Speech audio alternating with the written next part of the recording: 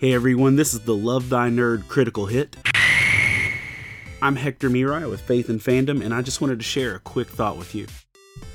So I've been a professional geek for like 8 years now, and I enjoy that. I'm okay with it. And the first time it ever occurred to me that that's where I was in life, a local children's center wanted to hire me to run a superhero camp.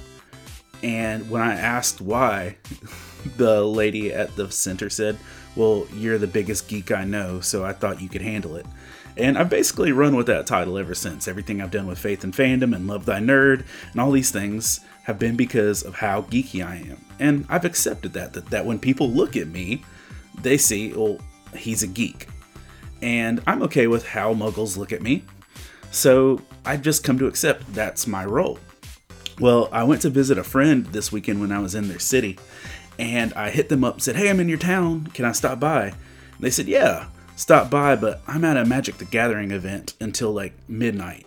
And I've never been to one. It's not my deal per se, but it's geeky. It might as well be like a comic book shop. So I go to this card shop at like 10 o'clock at night, and there are like 80 people sitting there fervently playing Magic the Gathering, like completely engulfed with this game that I have zero idea how to play. And if I'm all being honest right now, I've never had any interest to actually play it. And I looked at them and realized, oh, I'm not this nerdy. And it dawned on me, this must be what it's like for normal people to look at my life. But the reality is, I stayed and I hung around and I talked to my friend because it's not just about me or what I'm interested in.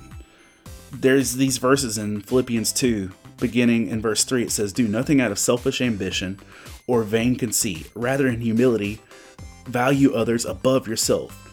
Verse 4 says, not looking to your own interests, but each of you to the interest of others. I think that's one of the biggest things, is that we're all passionate about something.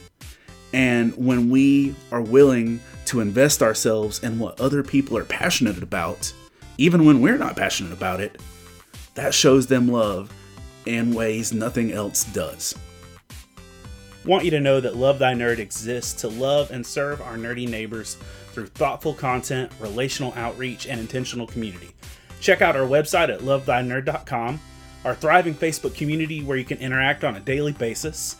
We have several podcasts, one of which I host, and we're active on all the socials. You can also check me and my book series out over at Faith and Fandom on Facebook.